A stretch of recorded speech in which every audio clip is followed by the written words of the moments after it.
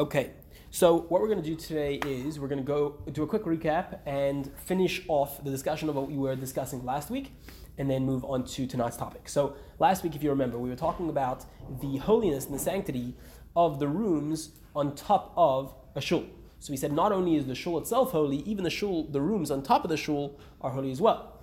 Now, in that discussion, let's give a moment. From the other side.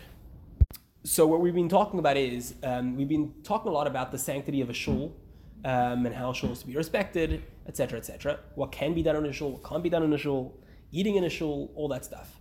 And last week we started to talk about how not only is the shul itself holy and therefore needed to be treated with a proper respect, but even the places on top of the shul are also treated and need to be treated with respect. Why is that so? Because just like in the Beis HaMikdash, in the mikdash itself, right? So our shuls are called the mikdash ma'at, called a small shul, small mikdash. But the original Beis HaMikdash, the what we call the gagos v'aliyos, the roof and the upper stories were holy. They had a degree of sanctity, and therefore only certain things could be done there. So too in our shul is the same thing. The upper floor on top of the shul also have sanctity, just like the Beis HaMikdash. Now, the question was, how much sanctity do these rooms on top of the shul have? Is it like the level of kedusha of an azara, like the courtyard of the Beis HaMikdash, which was a lower degree of sanctity? Or was it on the level of the heichal, like the main holiest part of the Beis HaMikdash, which was called the heichal, where the Kedesh HaKadoshim was, etc.? So is the upper story considered like the upper story of the heichal, or is it considered like the upper story of the Azar? That was the question. Okay, now if you recall, we brought that the Maharam, who was a famous Ashkenazi posek, was very much in doubt about this. First he was positing maybe it's just like the Azara, so it's a lesser degree of sanctity. But then he said, no, maybe it's like the Heichal, maybe it's as serious, it's as holy as the Heichal, and therefore he felt that really nothing, definitely nothing permanent, or nothing degrading could be done on top of a shul. And this was his doubt, and therefore we would obviously be more stringent. Now, we also mentioned that there was a tshuva of the Rambam, a response of the Rambam, which is found later, after the Shulchan Aruch had already been written, where the Rambam clearly wrote, and you can actually see this inside your books if you'd like to see it.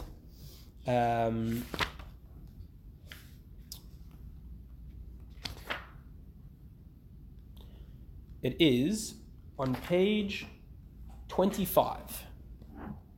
It is source 60.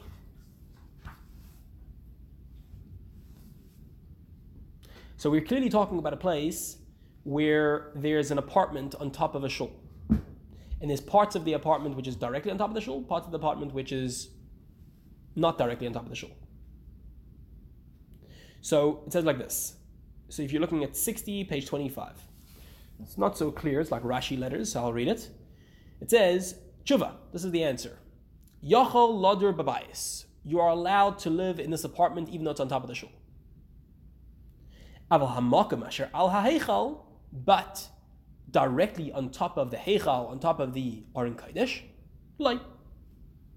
Ve'in yachol lishay sham, and you can't sleep there as well. But the rest of the apartment, not directly on top of the Aron Kodesh, Yaser Kirtzoinai, you can do as you like. And he signs off in somewhat poetic language, somewhat humble language. He says, V'kosav Moshe. This is what Moshe writes. Who's Moshe? The Rambam. Rambam's name was Moshe. So this is his answer. So we see that the Rambam clearly was very lenient about this. Now the Chida, Chaim David Azulai, who was a famous Sephardi posek, he traveled the world, he saw all sorts of communities, a very famous person, he wrote many books. He wrote that had the Shulchan Aruch seen what the Rambam wrote, he would have for sure passing like the Rambam, and therefore we can follow the Rambam. To be makel, to be lenient about sleeping on top of a shul, as long as you're not directly on top of where the Aron Kodesh is. Now, this is kind of the Sephardi psak. The Sephardi psak is that we only really concern ourselves with the floor above, not more floors on top, just the floor above the shul, that's what we're concerned with. And also, we're only really concerned with the area on top of the Aron Kodesh. The rest of the thing you don't have to be worried about. Now, this Ashkenazim though is a lot more strict. And if you wanted to, last week we mentioned the Taz, that if you remember, the Taz, which is appears in the Shulchan Aruch, was very, very strict about this. He felt like this has to be taken very seriously, and he even added a personal touch to this. If you recall, do you recall the Taz, why he felt so connected to this? So we could actually read this inside. Take a look at 62, source 62. It's on page 26.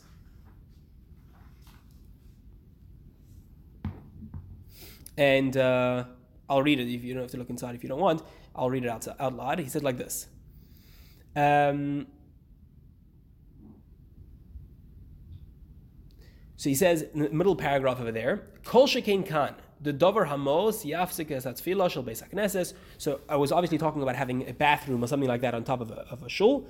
He says certainly over here, something like this blocks and is a problem to have on top of the shul. Lalas l'mal l'shamayim. It's a problem. It almost blocks the tefillos which are happening below to go up to heaven to have this type of place on top of a shul. And this is where he adds his personal thing. He says, "Vani bi'eldusi," and when I was younger, Taz lived very old. I think he lived to like 90 or something. Hayisidar b'Krakow. He lived in Krakow, Poland. In beis midrashi with my family. In the beis medrash, in the beis medrash, which is on top of the shul. And this is the heavy stuff. And I suffered greatly by the death of my children. Yeah, he lost, unfortunately, a bunch of his children during that period. V'talisi bazeh. And I pin the cause for this as being lenient and lax on this area of halacha of living on top of a shul.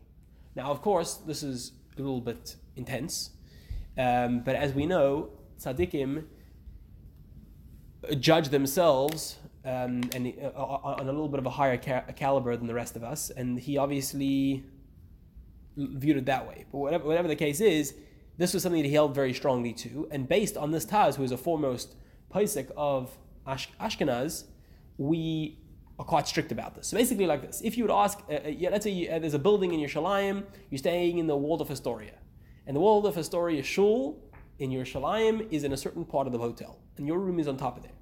So if you're on the third floor, 2 floors above it, Sephardi Pesach would say you don't have to worry about anything. If you're directly on top, you're on the second floor, well then on top of the Aron Kodesh is a problem, otherwise you're okay. An Ashkenazi Pesach would say, probably better idea not to avoid it. But the reality is that there is, today, the minhag is to be more makel about this. And the reason is because you have to remember, the whole idea of building many stories high didn't really exist so much back in the day. And therefore, okay, you don't have to live on the second floor on top of the shul. Most places were only 2 or 3 floors, one can imagine.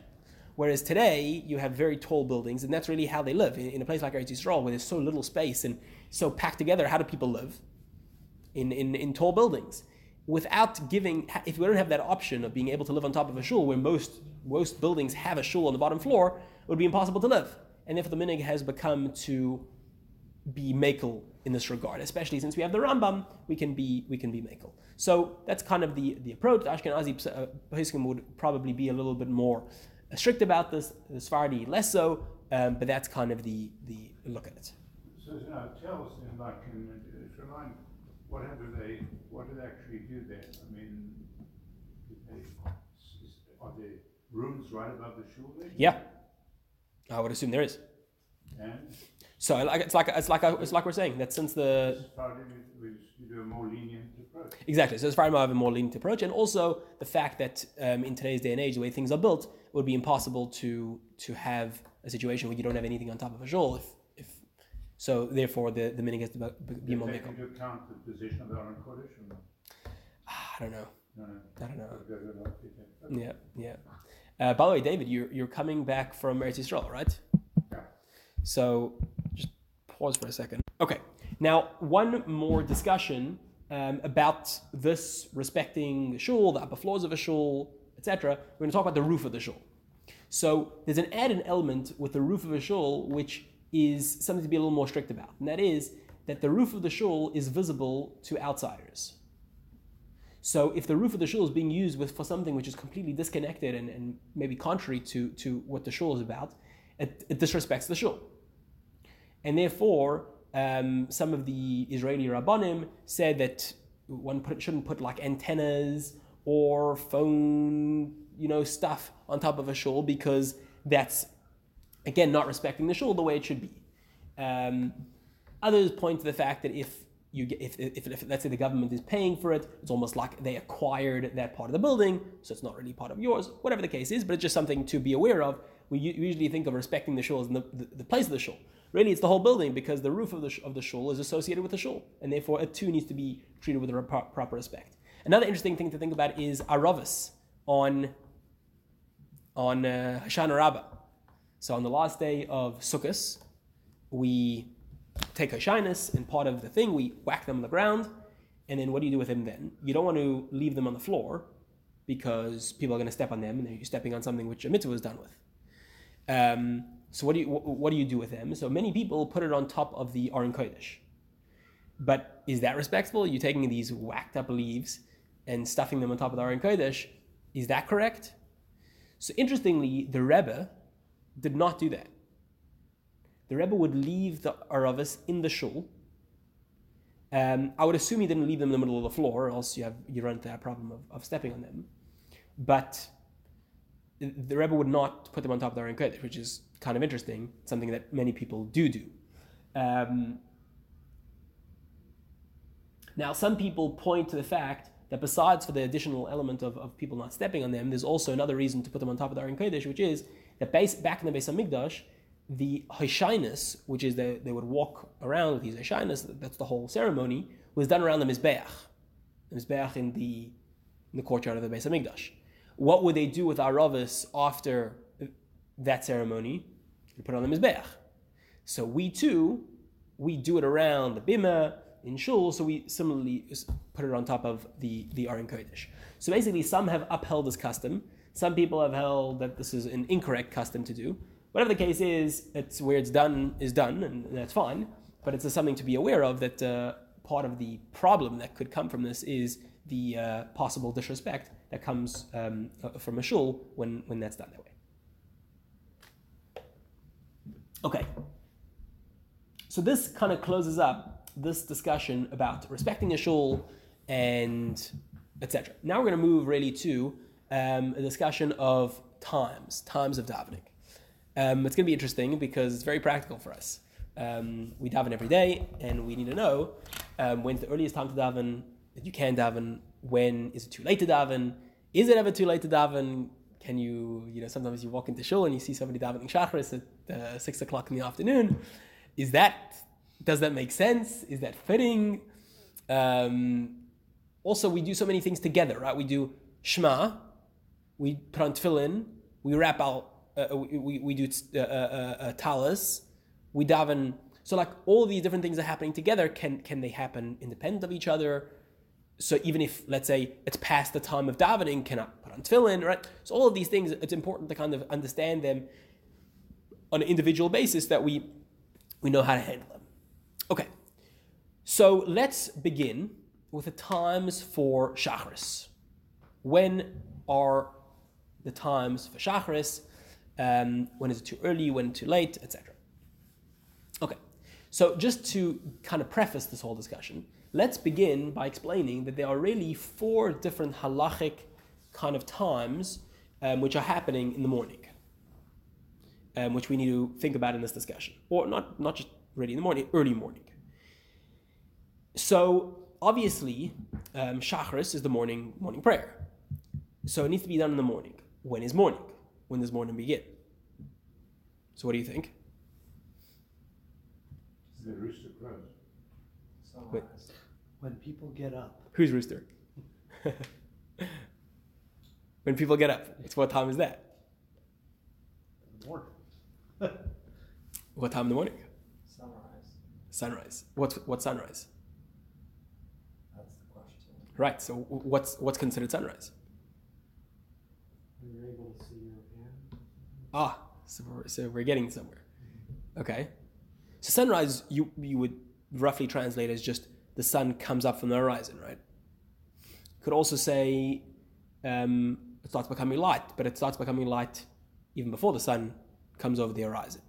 So basically, all of these factors come together to say that there are basically 4 times that play a role here. There is what we call alois hashachar. Alois hashachar is when light starts to come up from the horizon. Still, it's not like the sky is bright. It's just some light coming over the horizon. Then there's something called Heir Pnei HaMizrach. The eastern horizon now is lit up. So if you look to your west, it's still going to be dark. But on the east, where the sun is rising from, starts to become light. Then there is Mishayakir. This is what you were talking about. Mishayakir means when you're able to see your friend from 4 amos away. 4 amos, 4 cubits, which is probably like me to David. So if you're able to recognize somebody, the light that's so light that you're able to recognize somebody 4 cubits away. Now, how much that exactly is, there's certain measurements of time that we can give for this. But this is the term, Mishayakir, once you can recognize somebody from 4 cubits away. So what do we have so far? Number 1. A little bit of light. Little bit of light. What's that called? Amud HaShachar. Amud HaShachar, the day light is started. Amud HaShachar. Next was Heir Pnei HaMizrach. Eastern sky is illuminated. Number 3 is 4 amos, what we call Mishayakir. 4th and final stage is Neitz HaChama. Neitz HaChama means the sun has risen. It's come up over the horizon. How much of it? Right. All of it? The ball of the sun, yeah. The whole thing, or just it's like peaking? The whole sun. So what does this look like practically, timing wise? So I actually went into today's Zmanim, and I'll tell you. Okay, so today, Alois HaShachar, or Amud HaShachar, whatever, which we said is this first stage, what we call dawn, was at 5 a.m. Now, next stage is, now we skip the second stage. I'll tell you why soon. But third stage was what we call Mishayakir, right? That is 5:35, 35 minutes later. And then Neitz HaChama is 6:28. 50 minutes, yeah. So from Alois HaShachar till Neitz HaChama is an hour and a half. So depending on what we consider morning, it's going to be a big difference when you can start davening Shacharis. Because imagine, if we're going to go after Neitz HaChama, you can only have a minyan that's from 6:30 onwards. Many people want to have a minyan 6, 5:30. People start the day early. Not you. I don't even know these times existed. So what is it? These are the 4 times we have to kind of take into account. Okay, so let's take our source pages over here, and let's see what the Mishnah says about the times for davening. So let's do source number 1. This Mishnah determines the times beyond which the different prayers may not be recited. According to the rabbis, the morning prayer may be recited until noon. Rabbi Yehuda says it may be recited until 4 hours after sunrise. Okay, so one opinion says noon, one opinion says 4 hours. Why? Why do they have their opinions? Very simple. We know that the prayers that we say correspond to what was done in the Beis HaMikdash. So in the Beis HaMikdash, they had the sacrifices. Today, we don't have the sacrifices. Our prayers are a substitute for the sacrifices that they had back then. So the morning Shacharis davening corresponds to the Tamid Shel Shachar, the constant offering that was brought every single morning. When was that brought? Well, it was brought early morning, and it was brought until According to one opinion, 4 hours. According to another opinion, chatzos. So what do we basically see? That it's corresponding to the times of the Talmud Shachar, what was done in the morning in the Beis Hamikdash. So the Mishnah only mentions the late ending time for Shacharis, which is 4 hours of chatzos, but from it you can derive, if you look at the Masechta which discusses the Talmud Shachar, look over there, and that tells you when the Talmud Shachar was brought. And we're going to see soon in the Alter Rebbe, but I'll just tell you now, that the Talmud Shachar technically was meant to be brought early morning, Amud Shachar, the earliest time, but since it's a bit shaky, sometimes you can confuse, you could think it's already morning, but really it's not, so therefore it was brought at Neitzach Chama. So the time for Shacharis is Neitzach Chama. Got that? So the ideal time for Shacharis is right by Neitzach Chama, right when the sun comes up. Ideal time for Shacharis. I've never seen that happen before, so I don't know. Until 4 hours of chatzos, as we'll see. Okay, so what are we seeing so far? The one opinion is till noon. This is the ending time for Shacharis. Ending until. I'm sorry. Yeah. And the other one's 4 hours after, which even today would have been a 30-minute difference. You said sunrise was 7:30. Sunrise, Neitzach Chama was 6:30. 6:30, so an hour and a half. Hour and a half.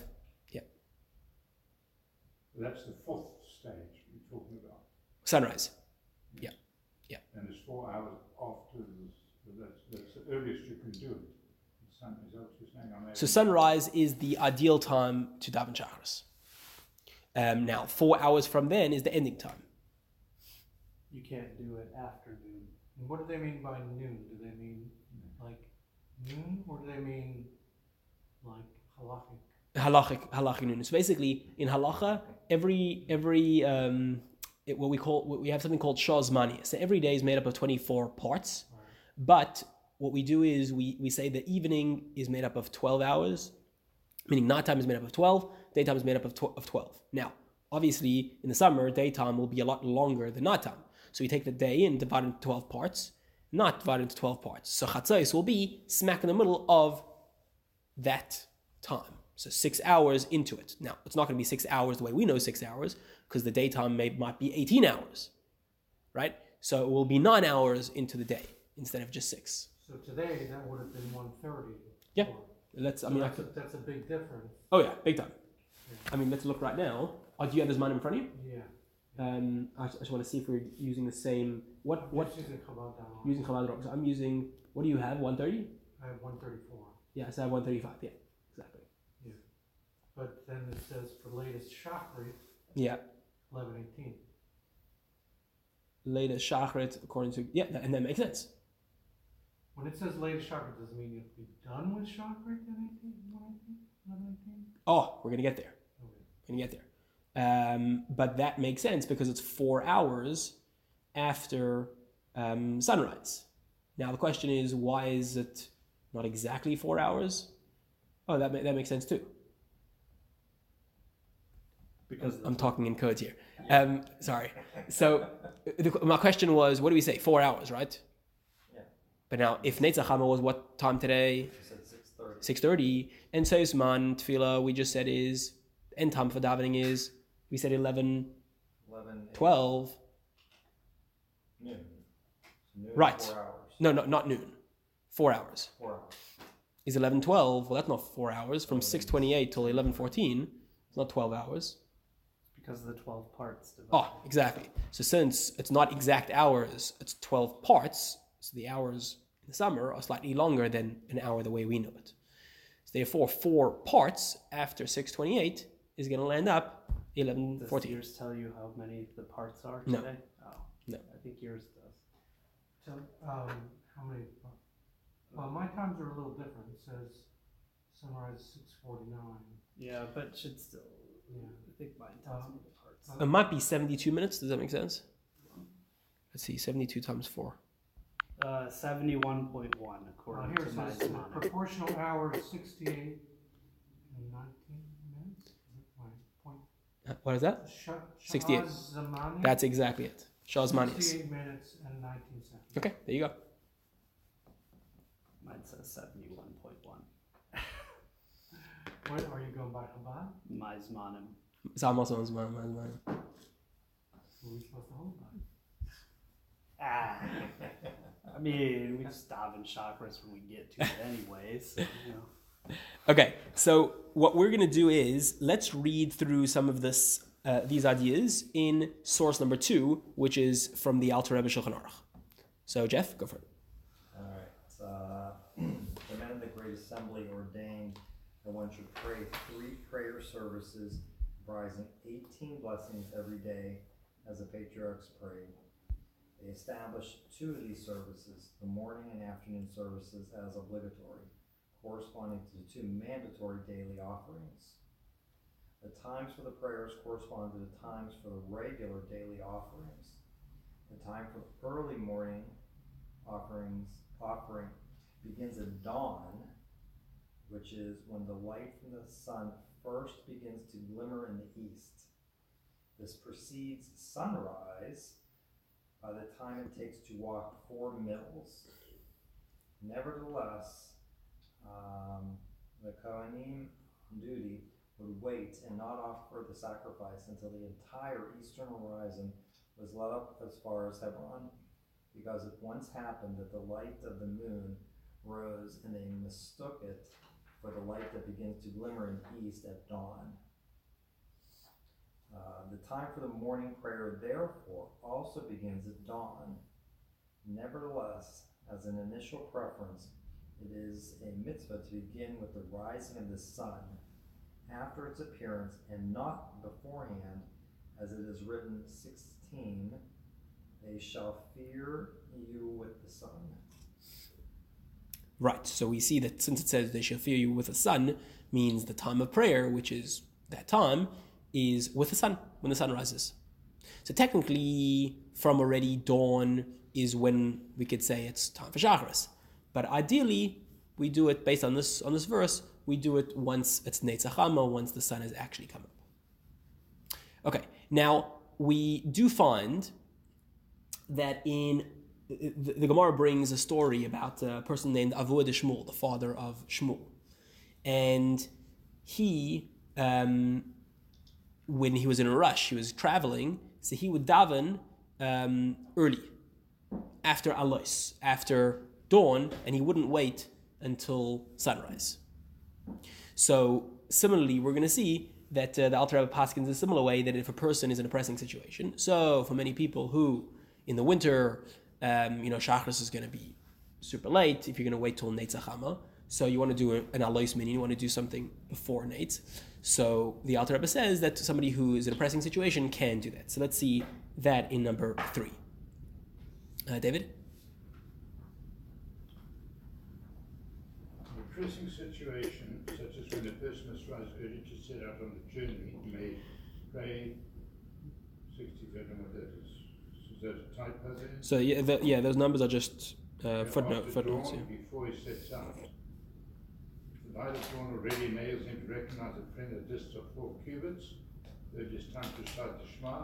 You should also recite the Shema and his blessings at home, reciting the blessings of Israel in direct proximity to Shemona Esrei. So let me just explain that, because that's not so clear.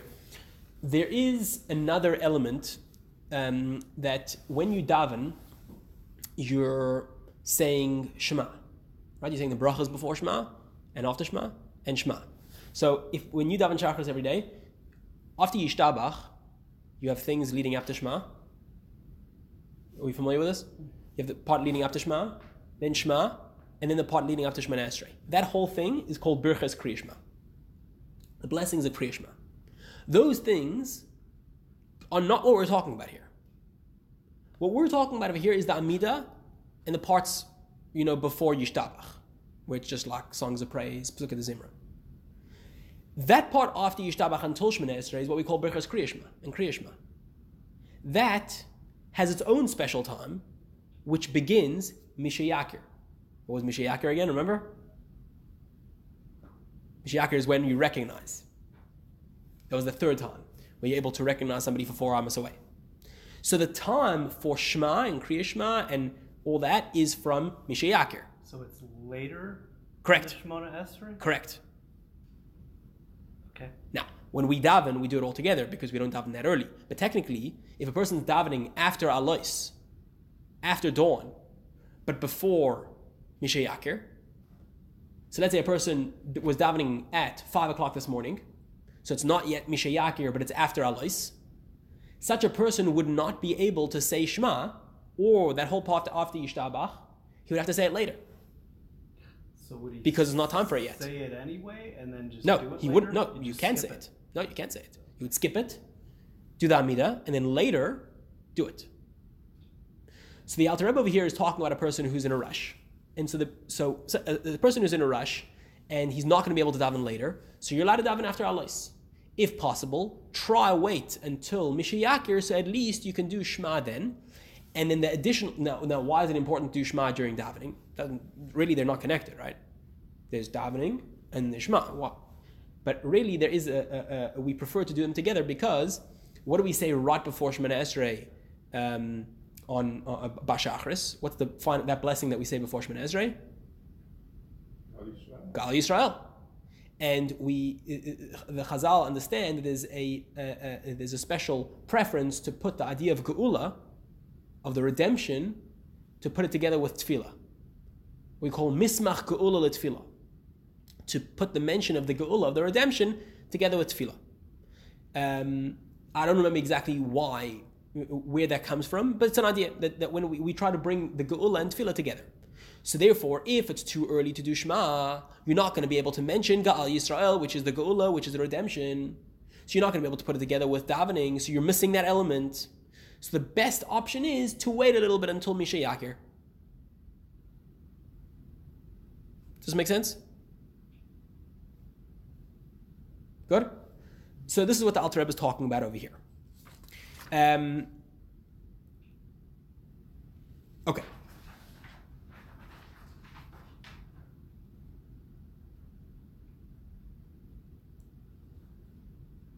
Now, there are many shuls which have something called an alois minyan, which is that they daven early because people want to go to work.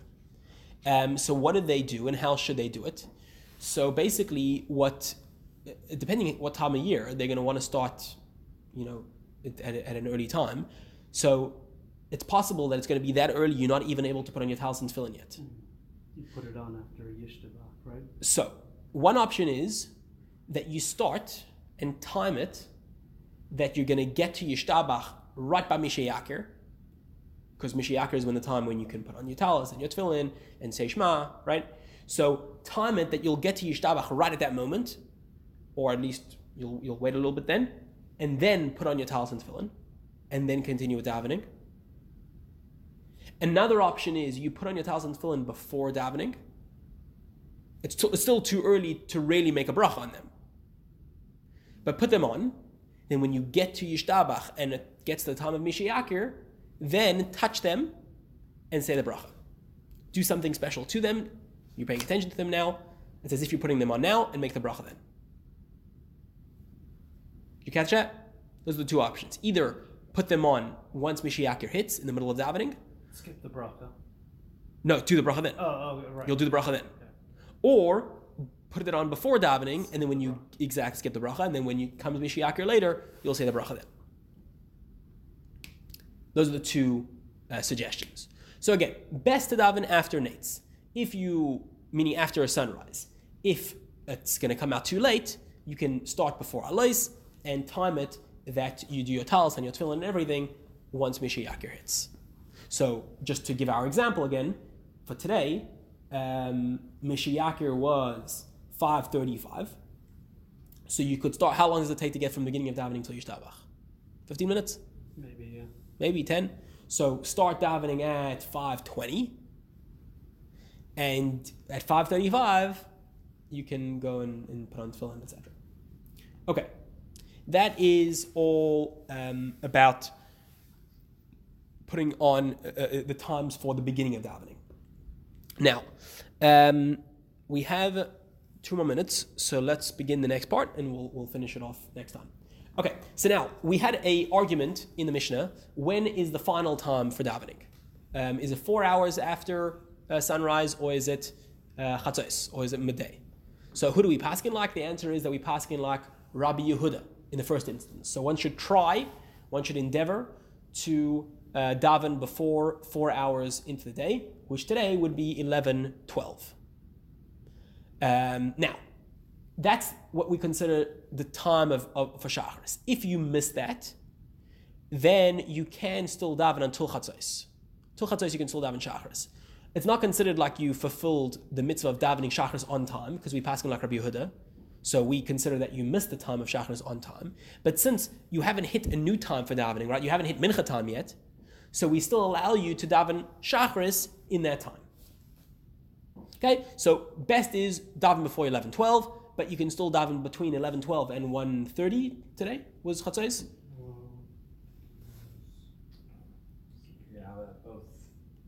Midday. Yeah. 1:34. Exactly. So you have between 11:12 and 1:34 to daven Shacharis. It wouldn't be considered like you daven Shacharis on time in its time, but it would still be considered like you daven Shacharis because the time of Mincha hasn't hit yet. Yeah. Why do we paskin like Rabbi Yehuda here and not like the rabbis? So Tana Kama does not necessarily mean rabbis. Tana Kama just means the anonymous Tana of the Mishnah. The translation of the word Tana Kama just means the first, authority mentioned in the Mishnah. Doesn't necessarily mean rabbis. They put rabbis. Yeah, that doesn't. It's not necessarily. Yeah, you sometimes find in the Gemara. The Gemara will say Man Tana Kama. Who is the Tana Kama? Will give a yachid. Will give a individual. So it doesn't necessarily mean that. Okay. Now, does that mean that a person needs to be finished by the time that time hits? So by 11:12 you need to be done the Amida? Yes. The Alter Rebbe says you do need to be finished by that time. You can't have started. You need to be finished the Amida by that time in order to consider as if you davened within its proper time. But the Aruch HaShulchan takes issue with this, and he says that not necessarily do we consider that time, when we say that it's until this time, that not necessarily we consider it like, okay, this is it, and therefore, if you start, then it's not counted. In his opinion, you start, it's already like, it's you got it on time, even if it continues later. And he brings up interesting proof to this from the story of Bilam. Remember the story of Bilam? Who Bilam was? Bilam was the famous non-Jewish prophet who tried to curse the Jewish people in the desert, and his blessings turned to his curses turned to blessings. Rings a bell? Mm-hmm. One of the famous stories in the Torah. So anyway, he had a special power to curse, that his curses would be fulfilled. So the Gemara says that Bilam had a special ability.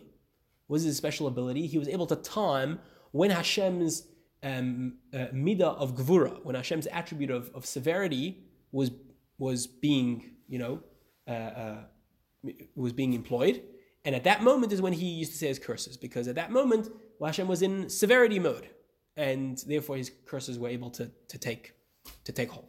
Take a look at source number 4. Cover. How